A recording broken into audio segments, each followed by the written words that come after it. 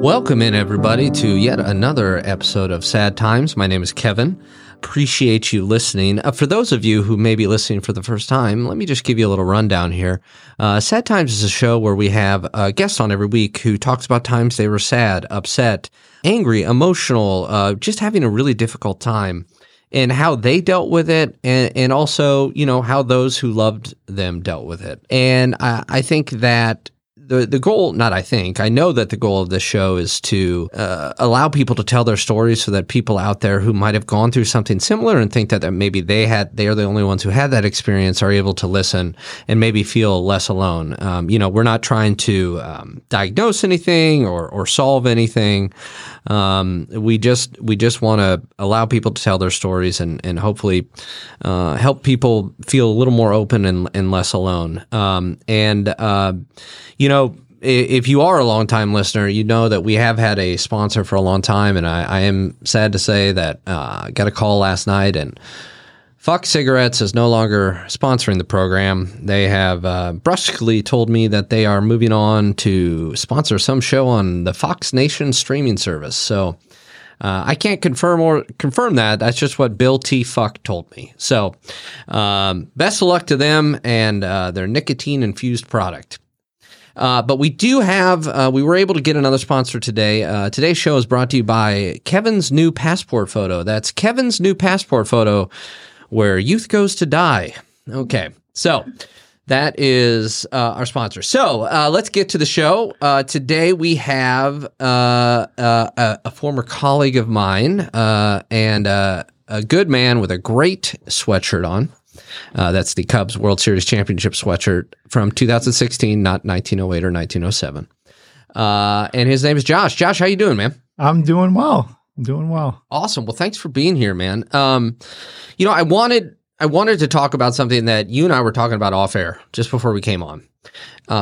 And you were telling a story about how I believe it was shortly before you were married, your soon-to-be wife experienced a tragedy. And you kind of told an everyday story about how you supported her, and I think you related it really well. So can you tell us kind of what you did and then kind of the realization you had as you were kind of stepping back from what was going on? Yeah. So it just so happened that I actually had a work trip. I was in Nashville for a couple of days, and I came home from Nashville and had almost basically just put down my bag when my wife got a call from her brother that their mom had passed away. And we were, on kind of the north side of the city, and she was in the south suburbs. And so obviously everything kind of just stopped, right? Everything just kind of went, into a whole different mode of what the heck is going on, and, what are we doing? And, my wife saying, okay, well, obviously I got to go. And even in that moment, I was like, oh, well, I'm coming with you. And she's like, oh, really? Like she didn't expect it. Like she was like shocked that, we didn't, I didn't have kids at the time. It was just the two of us living together. And she's like, what, she was going to like see her mom's, body essentially at the house. Jeez, and she's just like, I'm like, well, you're not driving yourself. Like, why would I let you go by yourself and deal with this?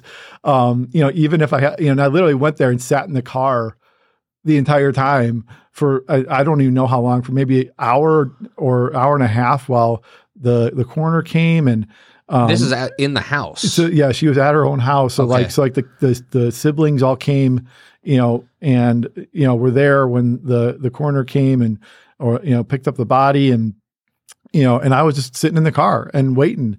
But I couldn't have imagined not doing that. Do you know, and maybe you can't answer this, do you know why she was surprised that you offered to do that? I just think in her, background, she just didn't have that support normally, and, didn't have, she didn't really know how to handle it. And I think, there was part of her that maybe went into her own personal, like, this is my problem. And, didn't think that like anybody else needed to be involved, or maybe, that kind of like privacy type of thing kicked in of like, this is my private moment. Like, I don't really want anyone else involved, okay. But at the same time, she clearly was okay with it. She was just shocked, some reason, a little bit shocked by it. Even the next day when we went to look at, funeral places and a plot, in the cemetery, she was shocked that I wanted to come with that day. Like I called off work and was like, no, I'm coming with you. And she was just like, well, you don't have to do that. I'm like, yeah, I do. Like like, this is like the worst day in your life. Why would I not be as close as I can be to you? And it was a really interesting thing. It brings up another interesting question, observation that makes me think, of the many things I'm inept at, of which there are many. One of them is relationships. And I've had to learn the hard way that, at least for me, speaking for myself, sometimes, I'm like, oh, I'm going to deal with this problem alone. And then, I've been with a partner and the partner's like, well, I'm here to help too. And I'm like, so I guess I get it, what you're saying. I'm like, okay. I don't know what to do with that, even though that is the nice thing and the loving thing to do. Yeah. Yeah. And I think that's probably, what it was. And, I just wanted to, be there for whatever she needed and drive her around if that's all it took, and not make her, drive her, it was scary for me to have her driving around with, whatever was going through her head. And, especially with all the traffic and anything that could happen. Yeah. I mean, it just wasn't something I was want her to do. And so, so anyways, she went and did some stuff with her family, and, the next day they were doing all the things you got to do when someone passes away suddenly, and didn't, they didn't have a plan for it. They didn't have, the mom hadn't really, done anything to plan for it. And so they were kind of starting fresh, and none of them really knew what to do. It was the first, death in the family, and they didn't really know what to do. And, so they were just kind of figuring it out. And, my wife didn't, want me with her siblings and doing something that was fine. And so I went to a coffee shop, while they were, picking out all these things and making these decisions. And, it definitely, I was in a place of like, this is about the worst day in my life, that like the person I love, parent passed away suddenly and is dealing with this tragedy. Like I was in a very like, different place, just separated from everything else in the world. Right. And I felt like sitting in the coffee shop that like I was my own island of like what I was dealing with. But as I was sitting there and just kind of observing other people come in and out and laugh and joke and smile and kind of, think about it from my perspective of like, I was kind of like, well, why are they laughing? Why are they smiling? Today's a terrible day. But, I kind of was able to realize like, well, they don't know what kind of a terrible day I'm having. And honestly, when I'm doing the same thing they're doing, I'm probably not realizing that other people might be having a terrible day around me too. Right. And that you just don't know what's happening in somebody's life, and what just like a smile or a, hey, how you doing? Or, just a gesture or holding a door for somebody, they could be having the worst day of their life, and that might make it better. Man. And so that, it was just a really, just a stark realization for me, that I learned in that moment. And, I appreciate that I was able to learn that, through the tragedy, but, it sucks that you have to, have that happen to really learn that starkly. I think that just, I think that's really, really well said, and really just simple and profound. And, I couldn't agree more, just small kindnesses can go a long way for people. And, I appreciate you sharing that. And I think that's such a good and positive realization that one can get, especially in a time like that, where it's like, what is going on and all this stuff. So I appreciate that. I'm glad that you were able to share that. But you got the Cubs sweatshirt on, and you said that at the time you were living in the north side of the city. You're from the city of Chicago? Yep. Born and raised, pretty much always in Chicago, like other than 4 years of college in Indiana. So, So, what did your parents do? My dad was a Chicago cop Nice. my whole life. Spent 30 years on the force, and was able to retire with with his full pension, which is a nice thing for him. He didn't initially want to be a cop. He was actually going to be a youth pastor. When he That's quite a jump. Although both, yeah, okay.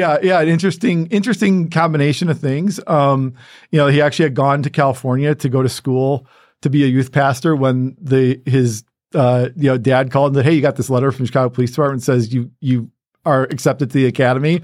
And him and my mom were married and ended up, going to California and almost immediately turning around and coming back so he could take a job. And was this before they had any kids? Yeah. Okay. Yeah. It was a few years before they had any kids. And so, they had that flexibility. And so my dad came back and got on, the police force. So when I was younger, he was, working a lot of weird hours, right? He'd have to rotate between afternoons and midnights and days. And, I just have stark memories of like us leaving for school and him coming home, or us coming home and needing to be quiet because dad was finally able to go to sleep. And, just come, depending on the different shifts, how, kind of dancing around him when we were younger. And it's not like he's coming home from a data entry job, right? Right. He's coming home from a challenging, emotional, stressful, anything you want to put it. Yeah. And then, so you said you have siblings? Yep. I have an older brother and a younger brother. We're all about a year and a half apart. Okay. So you would have to kind of tiptoe around. So I do want to ask this because this popped up. Would you be able to tell me if the Police Academy movies are accurate?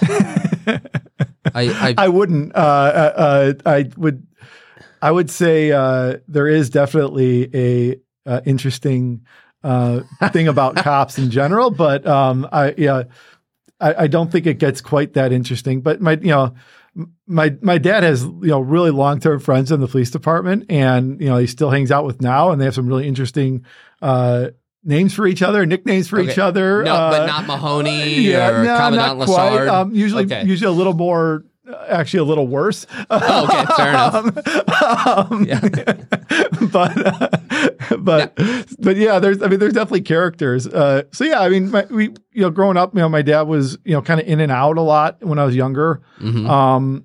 And it was stressful, and you don't know when you're a kid how stressful it is for him. But when, there were times where like, we'd spill the milk or something and it felt like the world was ending, and it was probably because he was tired and stressed out. And I mean, he would get angry. He'd just get, he'd get angry about, us messing around, and, just eat your cereal and quit messing around. And, it's just, one of the unfortunate, like, bad memories that stuck with me for a long time, and kind of something I'm, trying to learn from as a parent myself is, you just don't know like what moments are going to stick with your kids. And for some reason, there's just this like stark moment of, my father getting angry about spilled milk that is in my head. Well, did you cry over it? Probably not. Okay.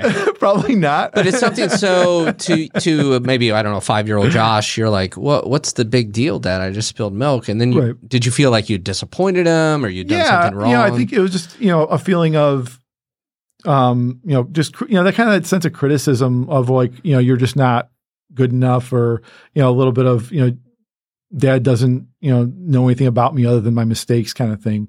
I think that's where it was a tricky transition as he got older. My brothers actually had even more conflict with him than I did in some ways. We all had kind of different conflicts with him, but I think a lot of it was around, just him when, we were younger, him just not being around, and the times he was around, it was usually some sort of, there seemed to be negativity involved, or, some sort of, discipline involved, or, what are you doing? And, kind of questioning involved. Mm-hmm. And it was probably more just, he was stressed and tired and working crazy hours. But we, to us, it was just like, Dad's not around. And when he is around, he's mad at us. And so you're kind of tiptoeing around him, even if he's in the room with you. Right. Exactly. Mm-hmm. And so, I think that led to, certainly some challenges, in high school and stuff with, with me, it was around sports, with my brothers, it was more around grades and stuff, mm-hmm. where they were scared to like tell him what was going on, or, scared to like, tell the truth. And, it's kind of just because. When you say they, you mean your brothers were scared? Yeah. Like if they said, I got a bad grade, there would be a problem. Yeah. Hiding report cards, mm-hmm. stuff like that. Right. Cause you just like, I don't want to get yelled at again. Mm-hmm. Right. And, and so, you just gotta, that's what I feel like is important for me as a parent now is to make sure if I do, something does happen to my kids and I lose my temper, to try to repair that as soon as I can, so that the memory isn't just like dad yelled at me and walked away, right? Or dad yelled at me and that's all I don't remember anything else. It's dad yelled at me, but you know what? Later we hugged and got back together and repaired it, and we had fun afterwards, or we joked afterwards, or I got tickled afterwards, and it wasn't so we know it was a bad thing, but it wasn't a bad thing for the relationship necessarily, right? And so I think that's something I've tried to learn from, is just not letting negative memories stay a negative memory for my kids, and trying to really switch that as much as I can to repair it as soon as possible if something does get in the way.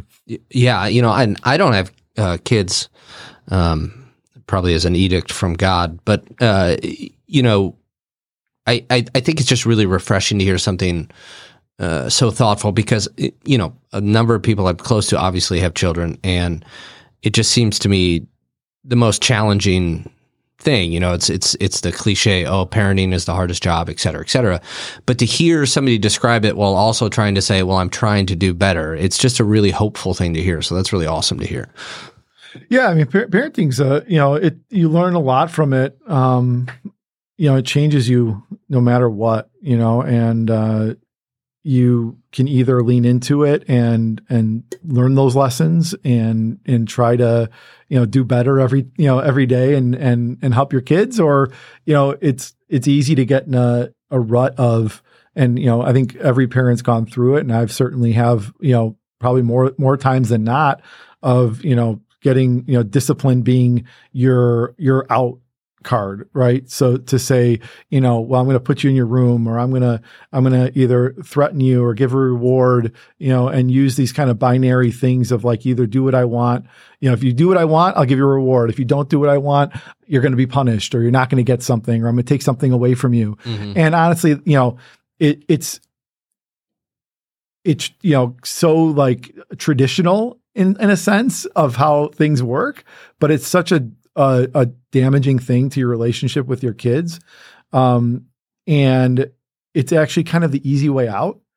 And I get it, right? Parenting's stressful. And so it's just sometimes you're just would you please stop crying? I will do anything. I will plead, beg, pray. I will give you the world if you would just stop screaming and punching me for a moment. Please, there's no reason why we're doing this. Can you just please stop? Right. And you want to come up with every bribe or threat or whatever. You're just trying to figure, you're going through a dozen different things of I'll give you this. Oh, that didn't work. I'll take this away. Nope, that didn't work. I'll give you this. Yeah. And so it's just a constant, you're just trying to find the thing that's going to work. And unfortunately, the best thing to do is to let them have their tantrum, hold them through it, help them calm down, but sometimes that can take an hour. It's in most of our lives, we don't have an hour to let a kid calm down, right? You got to get them to school. You got to get them to daycare. You got to get them to the next place.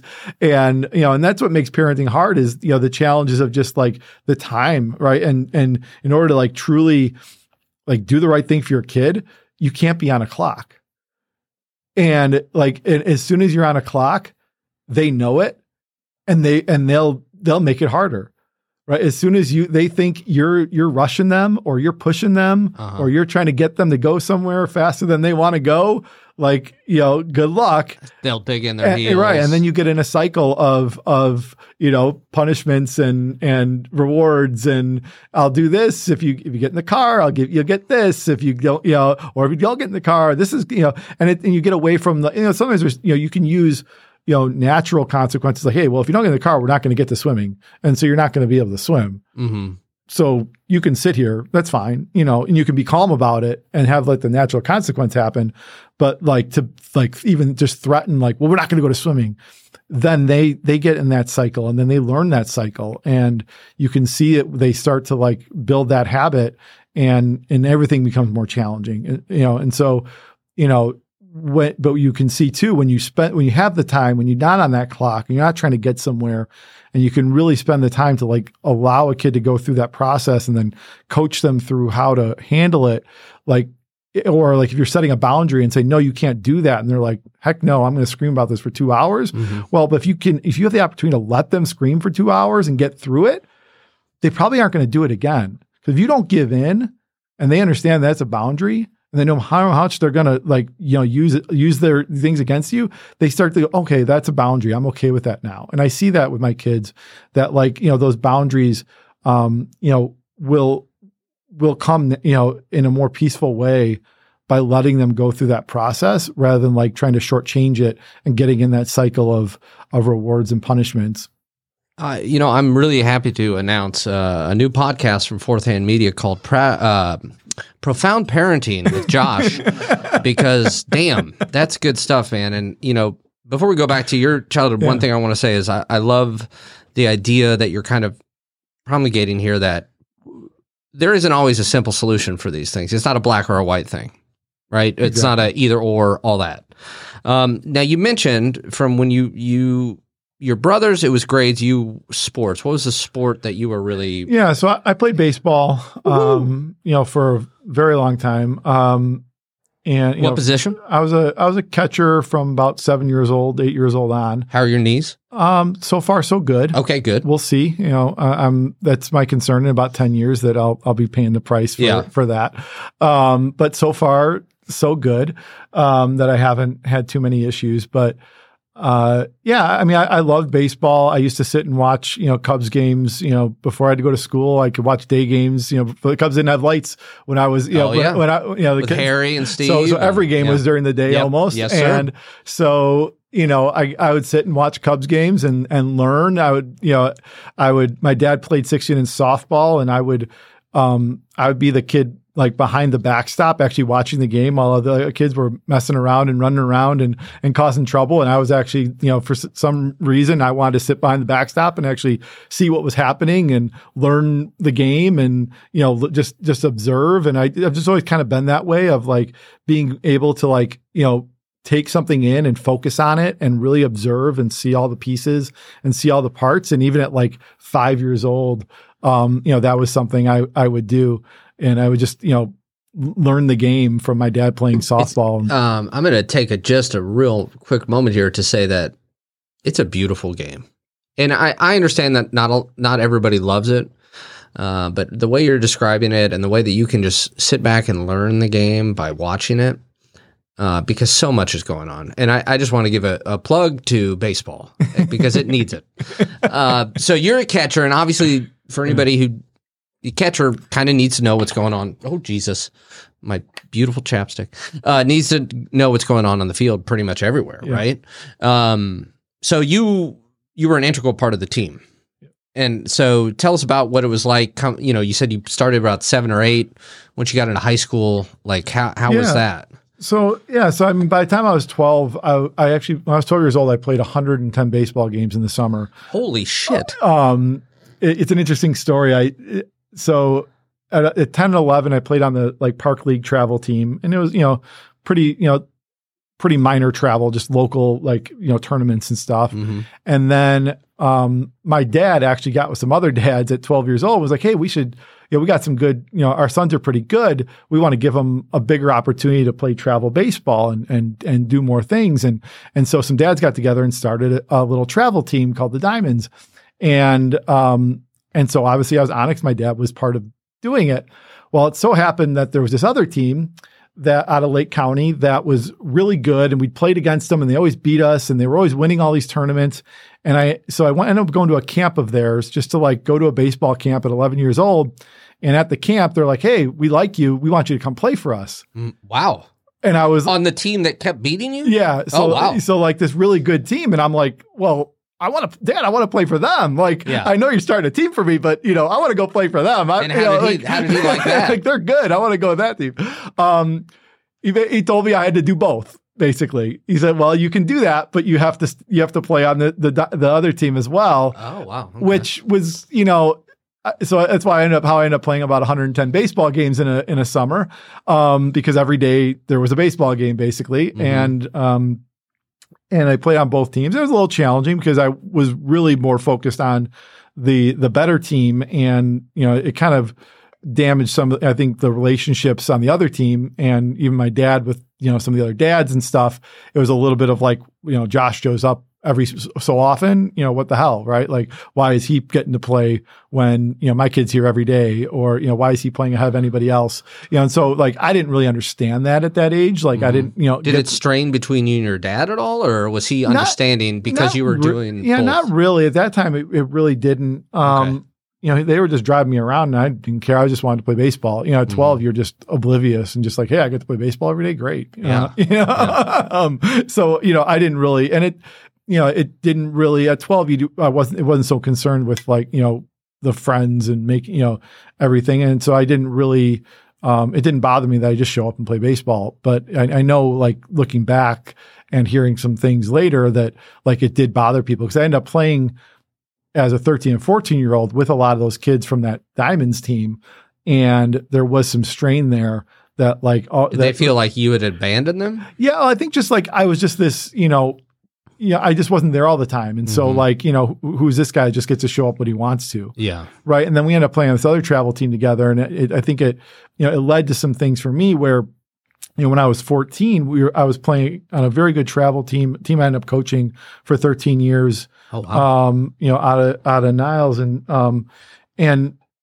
it was, really intense, and we were playing, every day just on a more condensed schedule. So we actually had played about 90 something games, as 14-year-olds. And so we were, it was intense, but like, I didn't have a lot of like friendships on the team. And I think it kind of goes back to that 12-year-old year where a lot of those same kids were now on my team, and they didn't really, we didn't really have a good connection because of some of that history. And so, by the time I was 14, I got to a point where I was almost like, it wasn't, 12-year-old, like, yes, I'm having fun, I'm playing baseball every day. It was more like 14, like, I'm playing baseball every day like a robot, and I can't get away from it for a moment. And it ended up like, and I'm being, more, of a teenager and in puberty probably, and hormones and everything else. I got to a point where I got pretty numb, I would say, like, to where. So it wasn't like, this, I don't care, I get to play baseball every day. Just drive that was gone. Yeah. And it became just kind of like a numb feeling of, I'm just going through the routine every time. And I wrote poetry at the time, in these notebooks, and I wrote some pretty scary stuff in these notebooks. And there was, a poem that later on my parents saw because I entered it in some contest or something, and they're like, holy crap, like, we didn't know you were feeling that way. We didn't know the infield fly rule could be so dark. Yeah, but I remember, a time when I was 14, we had a day off, and I went to a carnival with some friends. Yeah, and I was there with somebody, and I saw this girl that like I had known and liked, and was kind of interested in previously, and I saw her, and when I saw her, I just had no emotion, and that really like struck me. It was like it didn't, I didn't get the butterflies of like seeing this girl that I kind of liked, and I didn't get like anxious even. I didn't get excited. I didn't get, I just didn't feel. Why do you think that was? I just had gotten, I think just, but the intensity of playing baseball every day, the emotional ups and downs, the like focus, the just like the maniacal, like baseball focus, everything else. Like I couldn't muster emotion. I just didn't have, I just didn't have a like anything left. I think I just couldn't do it. I don't know. It was really weird. It was just a lack of emotion, like a very numb thing. And maybe I'm extrapolating a little bit too, based on your earlier comment, like your brother was grades, you was sports, but it seems like, correct me if I'm wrong, it seems like this was becoming more and more of you. This is who you were in a lot of people's eyes, maybe even in your dad's eyes. Like you're the good baseball player. And that's the way maybe that your dad related to you, or am I kind of off on that? Yeah, I think to an extent. I mean, it was just, we spent so much time together traveling, my dad, by the time I was that age, he had a more flexible work schedule and was mostly on days. So he could do a lot of the, driving. And, my younger brother is actually still a little bitter about the fact that my dad would go to all my baseball games and he, would play soccer at the park and my dad would never go to his soccer games. It's soccer. Yeah. Well, yeah, exactly. I'm just kidding. But my dad wasn't too, it wasn't, it wasn't, it was kind of my dad was interested in it. He liked baseball. So, it wasn't, I think he was a little more, my parents were a little more motivated, but I was playing at a higher level. And so, I needed the support, but I think, it was just so I think we, not at that age yet were we really fighting about it, but there was certainly still a criticism there or a bit of a don't screw up mentality where, if I, as a catcher, I was very exposed, right? Where, if a ball got by me, it was very obvious, right? And everybody's looking at you. Right. Yep. And so I just have, some memories of getting in the car after a game being like, why didn't you hustle after that ball? And, why didn't you stop that ball? And you're better than that. This is your dad? Yeah. Okay. And, and those car rides were just, and something that, later as a coach, I tried to talk to parents about of hey, your kid's putting a lot of energy out on the field and they're going to be exhausted after the game. That's probably not the right time to talk baseball with them. It's probably, that's the time to say, great job. I hope you had fun. Let's go get something to eat. It's a game. Right. Let's go to Dairy Queen. Right. Exactly. And that's all they care about. 13 and 14, when I was coaching, most of the kids, the game was over, bam, they were in a whole nother world. It was they're focused for the game, last pitches, last out's done. And they're like, hey, where am I going to eat? Where's the ice cream? Where's something else, and it's just something that, I've been able to, try to learn from a little bit is that experience. What would you say to your dad when he was kind of giving you a hard time about saying you maybe you weren't hustling enough or? I mean, I think I'd kind of be, give a whine, kind of a whining no, I wasn't. Yes, I was, or you don't know, or I wouldn't really I think at that time I was pretty intimidated still, and I wouldn't. Okay. By the time I was, going to college, I wasn't so timid about it. Were you still playing baseball at the time? Yeah. So I played played in high school and was deciding whether I was going to play in college. And it actually got to the point where it wasn't fun anymore. Because I kind of peaked early, I would say, in a way. I got to my max height as a 14-year-old, and so other people got taller. And so, there's a guy that was a year younger than me in school, but we played in summer together. And at 14 years old, he had never caught a day in his life, been a catcher a day in his life.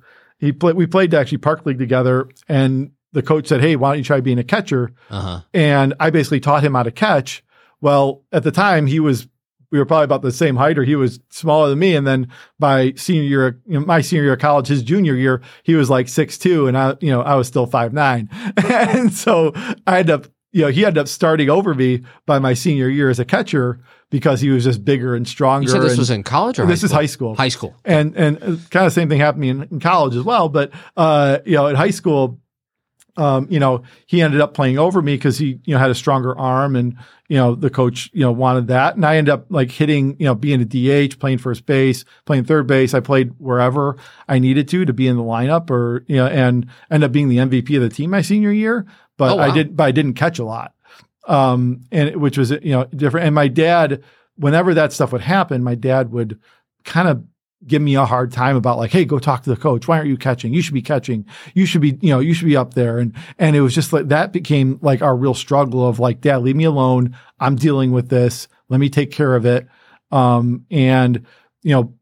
one point, I was deciding on colleges, and I could either go to a small school and play baseball, which is where I ended up doing, but on a scholarship? No. But still, you were able to play at the collegiate level. Yeah.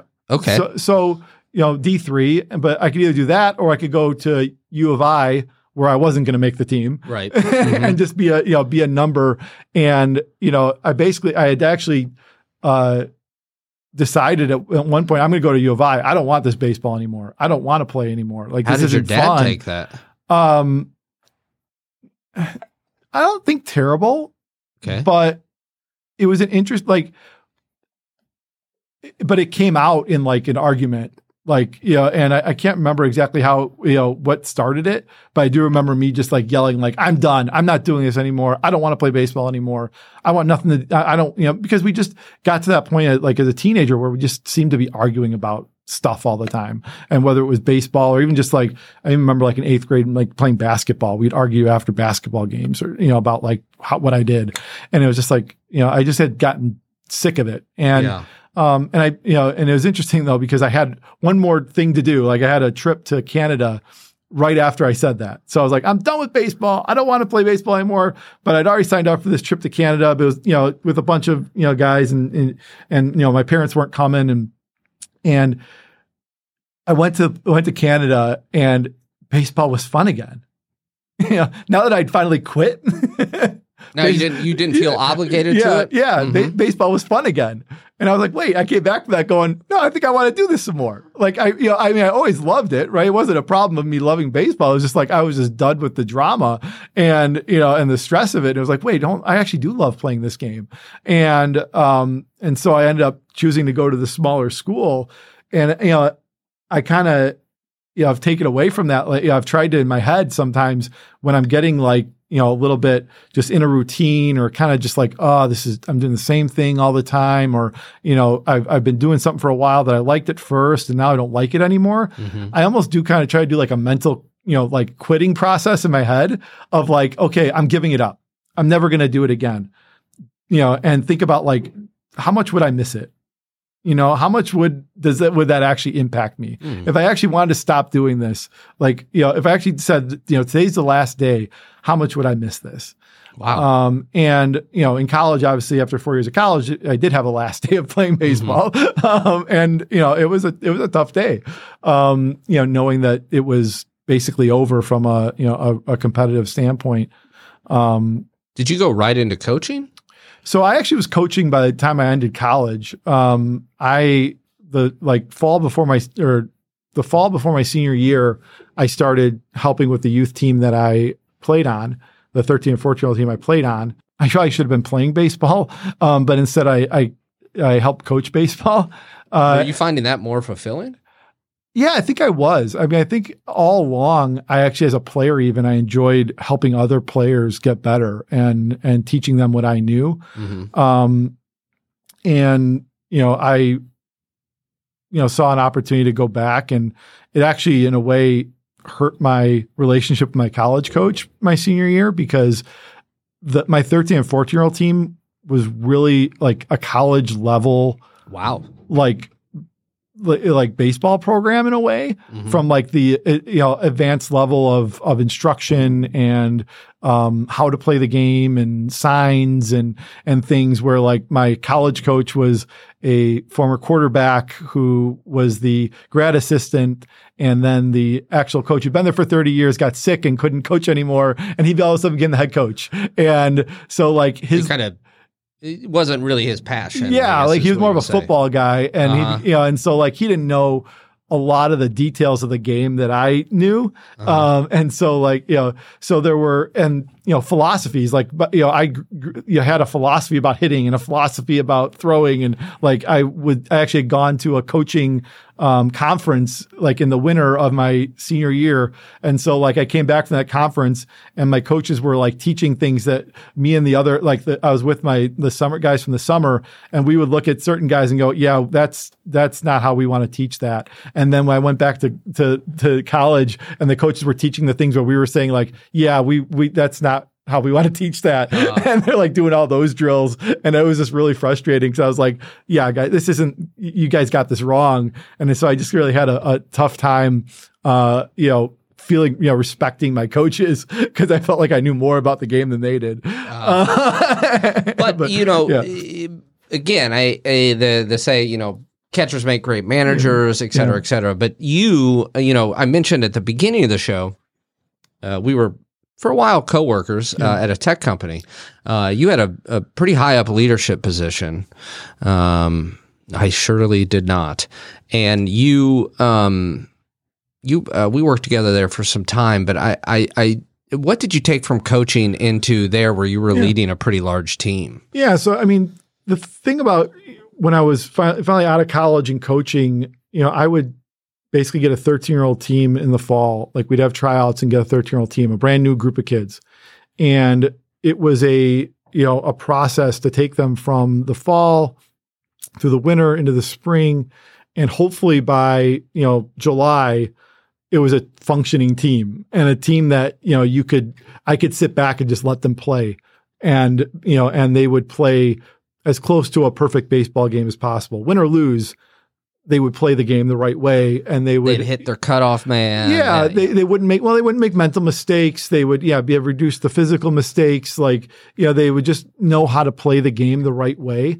And that really taught me, going into, other leadership about, how to put people in a position to be successful.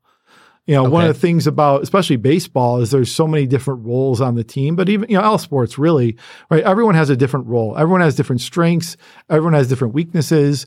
And, you're not, you have the short, fast kid, right? You're not going to say, hey, go be a home run hitter. It's like, no, here's how you can contribute. You can bunt and beat balls out. You can hit balls on the ground and get on base. Find a way to get on base, steal bases, be a threat. That's your job. Your job is not to hit gappers and hit the ball out of the park, right?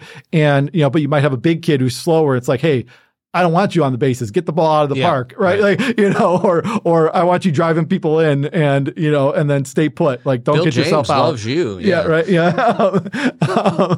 So you would see that too, and then take that to, when you're leading a team in the office. and so the same thing happens, when you have a team, in the office. The first team I had was at a bigger company, but I had a small team of like 6 people. And the first thing I did was say, like, well, what do you love to do? What do you love to do? What do you love to do? We have these 6 or 7 very specialized tasks that our team did. And it was like, well, who's going to be the owner of this task? And who's going to be owner of this task? We have to do all these different things, but all of them need an owner. And if I'm the owner, they're not going to be as effective. If each person owns it, they're going to know the problems. They're going to know what needs to be fixed. They're going to know, what to ask for to make the process better. And, and so right from the beginning, it just became a natural thing for me to say, like, who are my players and what can they be good at and what role can they take on? And so, I went from a team of 6 to kind of expanding my reach in that company, to kind of build other teams by proxy to an extent, but kind of build that same mentality of like where is the work going to be in the right place for the right people. But I also saw people lose their jobs over being in the wrong job. Right. And that really, right person, wrong seat. I think right. So there was a situation, and this is, I don't want to get all the details. It was going to be a long story, but there was a situation where, there was a project to start Click to Chat, which if anyone, everyone chats, for support now. But this was when it was brand new. People didn't really do it, and it was like this brand new thing. And I was on the project for Click to Chat, and these folks who had been doing e-commerce support got put on this Click to Chat project.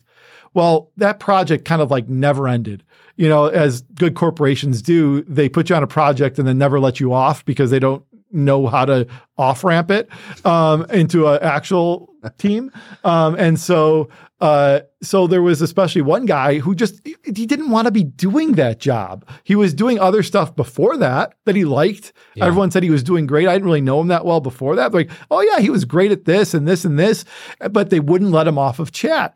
And he ended up just, kind of blowing up a little bit and having some behavioral issues and ended up getting let go because he just didn't like what he was doing and they wouldn't let him stop doing it. And it was just like, it happened a couple of times when I was in a big company like that. And it was just like, man, like how ridiculous and what a waste of talent that we would put somebody in a position, we would take them out of what they're good at, put them in a position to like try to help them grow. But then, maybe they don't grow. Maybe that's just not right for them. It's not where they're going to thrive. So instead of like getting them back to where they can thrive, we're just going to get rid of them and have to hire somebody new. So I think what you're saying here is, you were taking one approach. So And it sounds like you were running into roadblocks. Well, yeah, I mean, it was like when I was not the leader, I was observing these things. So when I became the leader, it was really important to me to say like, hey, what's the role somebody's in, and what are their strengths to be good at that role? And if it's not the right role, is there a different role we can put them in? Because I'd rather keep somebody on a team and give them the right thing to be successful at. Because it's amazing, like as a leader, I can have all the ideas in the world, but I'm limited. Right? I only have so many good ideas, and if I'm not doing the work every day, my ideas are only going to be even that much, they're going to be that much worse because I'm not super involved in it. The people doing the work have the best ideas on how to fix it. And, so it's, why would I not like give that power to them to do that and, have, 8 people getting the best ideas for their 8 different things versus me having to come up with all the best ideas myself, which are going to be limited and probably not that good, in each of those 8 areas that I'm not specialized in. And so like, I just really saw, and you see like that a person who really loves a particular thing, whether it's like data or, which, some people hate data, some people love data, right? Or it's training. Some people love training. Some people hate getting involved in training. But you put someone who loves data doing data stuff when that might not have been, like they might have been a support agent. You're like, but yeah, you could do some analytics stuff. And all of a sudden they come up with reports that you're like, oh my God, this is amazing. Because they love it and they'll tinker with it and try different things and experiment and come up with something where it's like, if I came up with the report, it'd be like, yeah, it's this standard thing. But then like someone who really loves that. They're putting new filters on it. And you're like, oh, I didn't know I could know that information. Right. Yeah. They're doing just amazing things. And so that's been my goal as a leader, is to, find for every team member I have to find what they love to do so I can give them things that they can go and be amazing at and do better, and to multiply, by 200% what we would do otherwise if all I was doing was telling them what to do with everything. Can you talk about what you think the importance of trust and vulnerability is in a leadership position when leading a team? Yeah, I think in order to get to that place where somebody's strengths, it's a lot of work. Mm-hmm. I've started on new teams a few times now, and you first come in and you have all these. I tend to have all these wonderful ideas, in theory, right? Like, hey, we're going to do this, and we're going to do this, we're going to do this, and everyone goes, yeah, sure, yeah, all right, Josh, yeah, I don't believe you, and every time there seems to be one person, especially, that's like, I don't believe you, and here's all my reasons why. But on your team? Yeah. Mm-hmm. And, you come in and, they maybe have been there a lot longer, a long time. And they're like, well, you need to tell me, you need to know my job better than I do. Or, I don't think what you're saying is going to work. And so, my way of dealing with this, sit down with them, bring your list, bring your notebook, bring all your questions.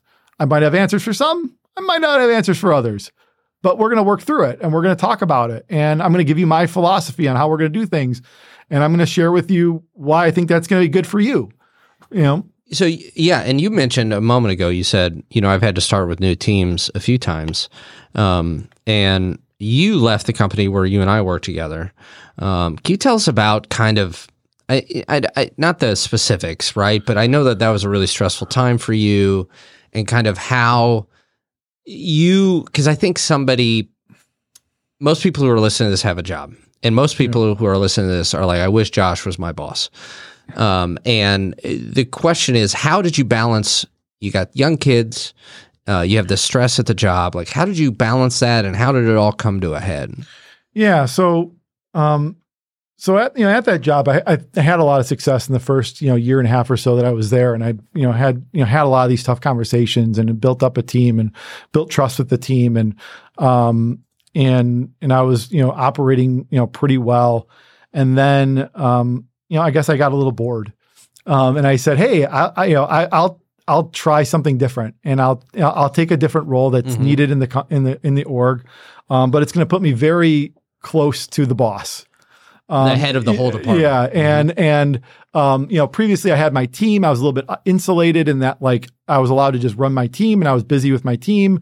And so, like, I wasn't getting, I wasn't involved in all day after, minute by minute, operations of the business. And the new role I would be. Mm-hmm. And, I have a tendency to believe that most work is wasted effort. Like, most things in business are to prove that you are doing something versus actually doing something of value, or to convince your boss that you're doing something, you're not slacking. It's like most work is that button that they probably still have on the NCAA site when it's the tournament, where you click on a button and then the graph just pops up if your boss walks by, right? Right. So I agree with what you're saying a lot, by the way. So sorry to interrupt you. I just made me think of the NCAA. Go ahead, Bruce. No, well, yeah, I mean, it's, Homer hitting the enter button with the but there's a reason why that we have those, like, those tropes and those, make fun of that, because the reality is everyone knows that a good chunk of their workday, they're not adding value, right? And they're just trying to not get in trouble. And can you imagine how stressful that is? I mean, we've all felt that. And it's such a cognitive dissonance, right? Where you're trying to do the right thing, but at the same time you're afraid. How did you deal with that? Yeah. So, I mean, I'll be honest, I didn't well. At the end of the day, I didn't well. I was very good when I had I had ownership and I could build the culture and the kind of the feedback loops I wanted and be really tight with the people. But once I was kind of the point person for the success of the organization to an extent, underneath my boss, I did not, handle that well, of being told, like, I need you to do this, and this. And I was like, yeah, 9 out of those 10 things are completely pointless. And, it really messed with my head, because I was just. Would you say that to your boss? Like that blunt? No, I wouldn't. And that was part of the problem. I think, what responsibility I can take for the situation is I wasn't that clear. I didn't come at it. I would take it. I would go away and be a little more passive aggressive about it and be like, yeah, I'm just not going to do those 9 things, because you know what? Nothing bad's going to happen if I don't, because they're useless. Right. And in my other role, I could do that because no one was really paying that close of attention. In this role, he wanted all those 10 things done because it made him feel good about whatever. And if 9 out of 10 weren't done, it was a problem. Whether it actually was a problem or not, it was a problem for him. And so, and so that's where I got, I didn't have the main maturity at that point, to say, like, here's why I don't think any of that is going to be useful. But I think I also had to understand that, like, if I said that, he'd be like, I don't care. This is what I want. It's going back to trust and vulnerability. Maybe you did not trust that you could be vulnerable in that instance. Yeah, absolutely not. I mean, there was a point where it got proven to me where I was working on a software project to say, like, okay, we're going to switch our this huge software we have. And, I went and did research and tried to find the best, solution. And so, people who knew more about it than me were recommending a different solution. And so we got it all approved. It was all ready to go. We were about ready to, like, start acting on it. And I looked at the project plan and I looked how busy we were. And I looked at what resources we had to actually do this thing. And I went to my boss and I said, we shouldn't do it.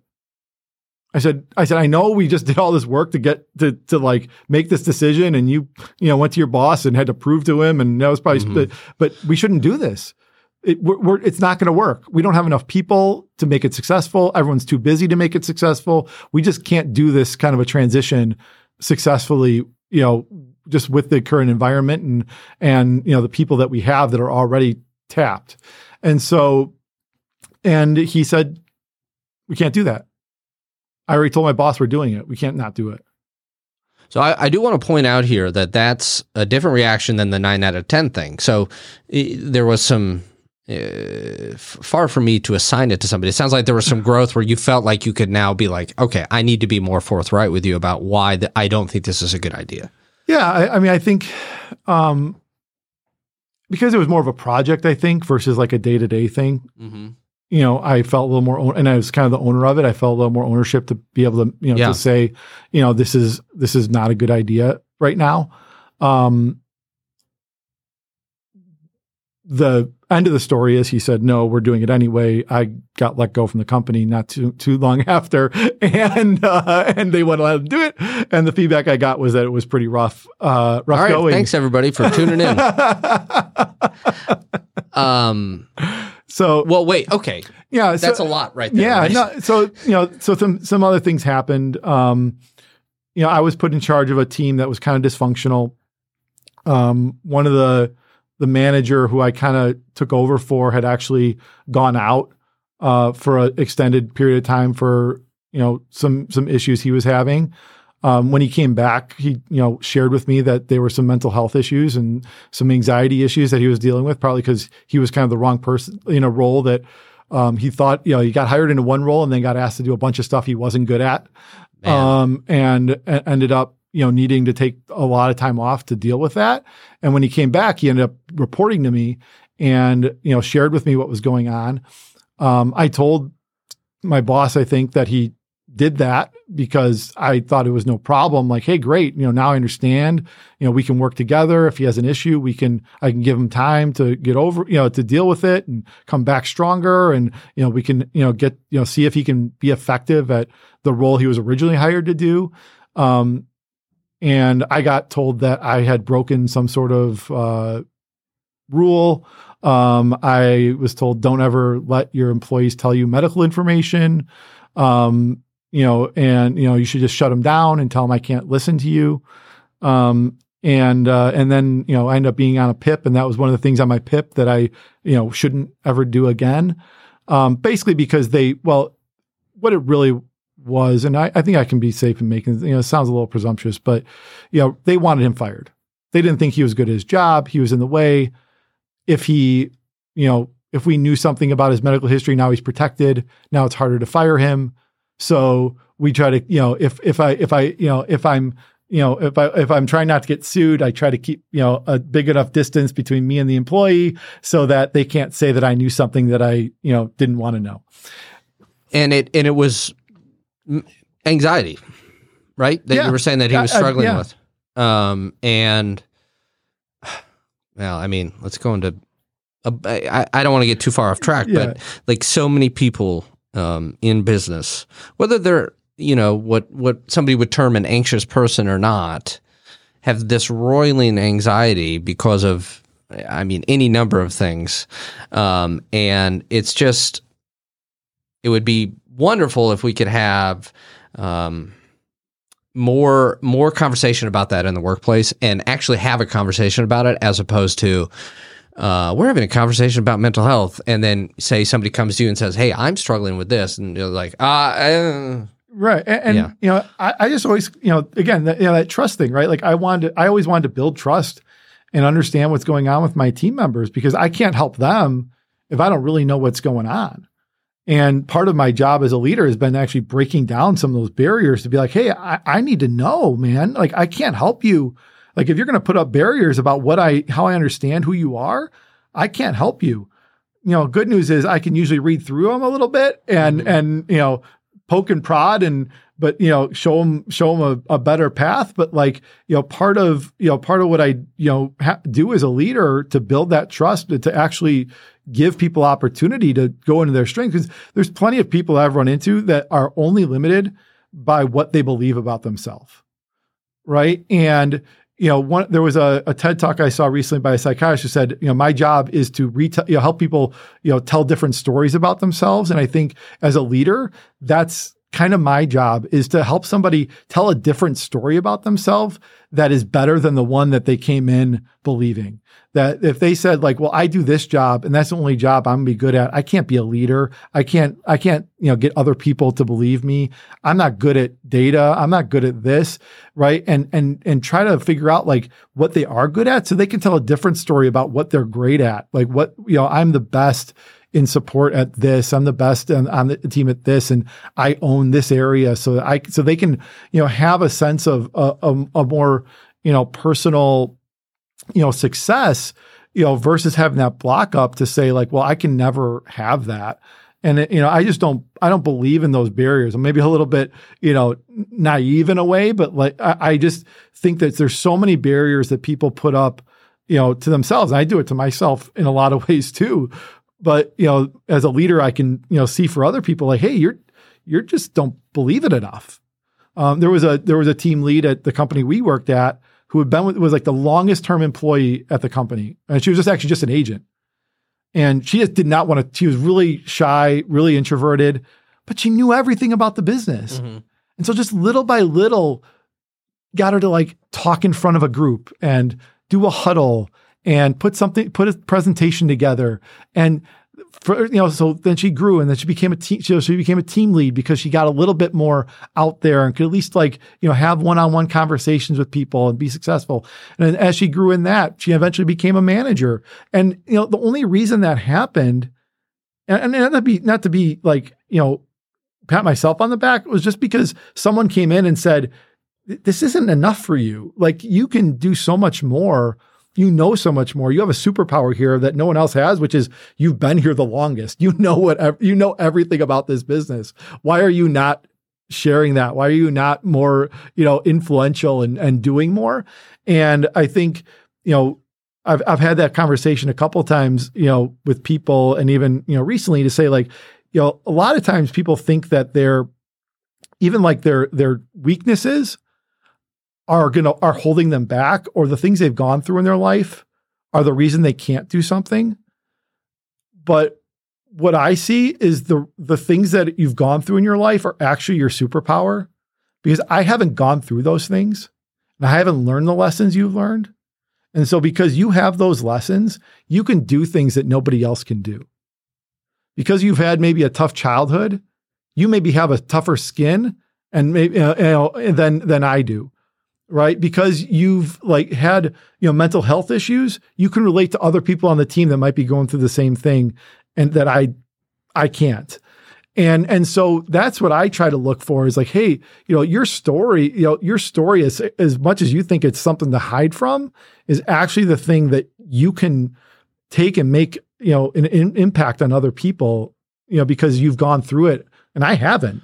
And I can't be a credible person, in a lot of cases, because I haven't gone through it. But there's people who have, and they're much more credible to help somebody than I would be, because I don't have that experience. And that's what I look for, is like, hey, if I have leaders and stuff, it's like, hey, what's your experience that you're now the credible voice to go and talk to them? I think that's where like diversity is the superpower, right? Like, I think diversity in the workforce is really not understood in a lot of ways. Like, we know, like, we need to be more diverse. We know we need, different experiences, but we don't go deep enough with it. We think that just like, the surface level, like, we're going to put a bunch of different people together is going to be good. But the studies show, like, putting diverse people together but not doing the work to integrate is really bad. Like, it can be bad for a country. It can be bad for a team. It can be bad for anybody. You don't want diversity without doing the work to integrate your values and understand each other. And so, but the value in diversity is everybody has that perspective that they can bring and be a credible witness and a credible influence about what they've gone through for somebody else that may have gone through something similar. Or, a Black person is going to have a much more, credible voice to another young Black person than I am. Mm-hmm. Right. Like, and that's okay. But I need to bring those people into my circle so that I can make sure that everybody who is part of my circle of influence has somebody that they can feel supported by. Brent, do you have a printer? I just need to print my resume here. I'm just hoping Josh hires me. In all seriousness, though, a lot of what you said really rings true to me. My most recent boss who I worked for was one of the best leaders I'd ever known. And it's almost like you were just taking words out of his mouth and saying them yourself. It was just really refreshing to hear. And it's kind of what has led me to, I'm trying to become a motivational speaker about anxiety and depression in the workplace. And, a lot of what you're saying, I think, for for my mom and the one other person who listens to this podcast, they're going to be nodding their head and like, yeah. So I just think that's really, really, really insightful and profound stuff. And one thing that I've learned from this conversation is that it seems to me, Josh, that throughout your life, you've had things happen to you. You learn to understand what happened to you, and then you try to take that to make the next experience better. And not just for yourself, but for people around you. And that is something that is extremely admirable. And I think you should pat yourself on the back for that. I'm sorry that I pointed at you. I usually only point at Brent. I just think there's a lot of good to be said here. I really appreciate you sharing all of that with us. With that being said, as a leader, as somebody who, came up and was kind of stuck in something maybe you did or didn't want to do and struggled through things and then did what I tried to describe that you just learned from them, what was the last thing that you would want to say to stick with people, maybe to share with people as, before we kind of close out? Well, I'd say no situation's permanent. I've gotten fired from a job. I had my second kid on the way. I just bought a house and I got fired from my job. I was out of a job for 8 months. Oh boy. But nothing, it wasn't permanent, and I think if you, can base your life on, values and things that are important to you and really stay focused on that, good things will start to come back to you even when it feels like they're all gone. Mm-hmm. And, if you base your life on, building trust and, building respect with people and, really like feeling good that you're doing right by people, things will come back around. And it might not always be quick and it might not, be perfect right away. But, I've gone from, being kind of in a big company, being a number, going into a, crazy, tech startup-y kind of thing, getting fired from there. I went to a sports data company, got let go from there, because, it wasn't the right thing for me. Mm-hmm. It wasn't a place where I could really share my values and really, be a part of a team that was cohesive. And now I'm finally in a place where I feel like I can live as authentically as possible in my work and in my life. And my hope for everybody is they find that someday. And I believe everyone can, but you have to stop and step back and go, this job, whatever job I have that I might not love right now, it's not permanent, but what do I want? What situation is the right situation for me? And how do I make just baby steps to get there? And you know what? If I get fired from this job, maybe that's okay because it wasn't the right thing for me. And I need to go find something a little bit closer to what's going to make me tick and really bring out the best in me. And, I can say that, now at, 40 plus years old, I finally, feel like I'm at a place where I can be my authentic self, at work, and out of work. And I don't have to, put on a mask every time I go into my job to prove that I'm doing my job or that I'm not messing something up and, worrying about getting fired, or like I'm not even adding value, right? Or I'm just a number, right? I actually feel like I'm, I can do something important. I can help other people, and fulfill my mission, which is to make work suck less for as many people as I can. And it really is. It actually bothers me that I actually have a small team right now. It's like I'm not impacting as many people as I think I can. Well, once we get that resume printed, you can have one more. But I think it's really about, I had a conversation recently with somebody and, I think for everybody, it's important to figure out how you can sit with yourself and be okay with that. Too, I think you can't really grow until you get back to neutral. I've seen people, where, there's a lot of fear. There's a lot of, they've been burned. They don't want to open up again because someone burned them, or maybe, vulnerability got them fired. I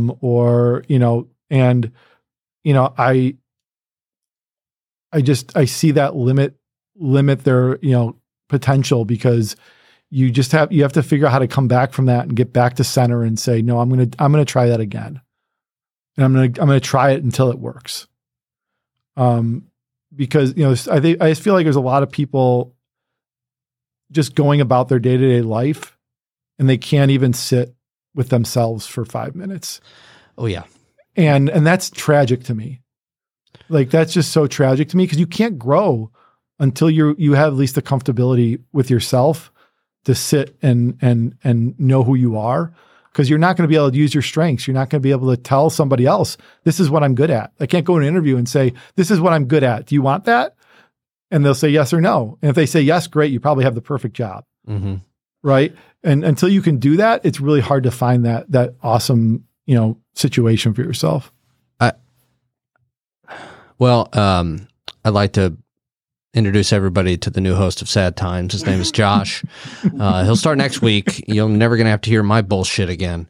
In all seriousness, Josh, thank you so much for being here. Thank you for sharing, your story, your thoughts. I think there's just so much value in that. And, it really hits home for me, the idea of sitting with yourself. I, to this day in my 40s, struggle with that all the time. But when I am able to accomplish it, it's a hellscape, but then it's okay, And I just think there's a lot of wisdom in what you said, and I don't want to try to add too much more to it, because I think it really stands on its own really well. So thank you for that, and thank you so much for being on, and go Cubs. Yeah, thank you. Yeah, absolutely. This was awesome, man. And to everybody at home, something I try to end the show with is a reminder I try to give myself every day. There's always room for kindness and grace in any situation, and especially when it is you sitting with yourself. And I forget that all the time, but I think it's an important thing to remember. And, hopefully, I know that I've taken a lot from this conversation. Hopefully you at home did as well. And, hope you have a great time out there, and let's go Cubs. And, we'll see you next time on Sad Times.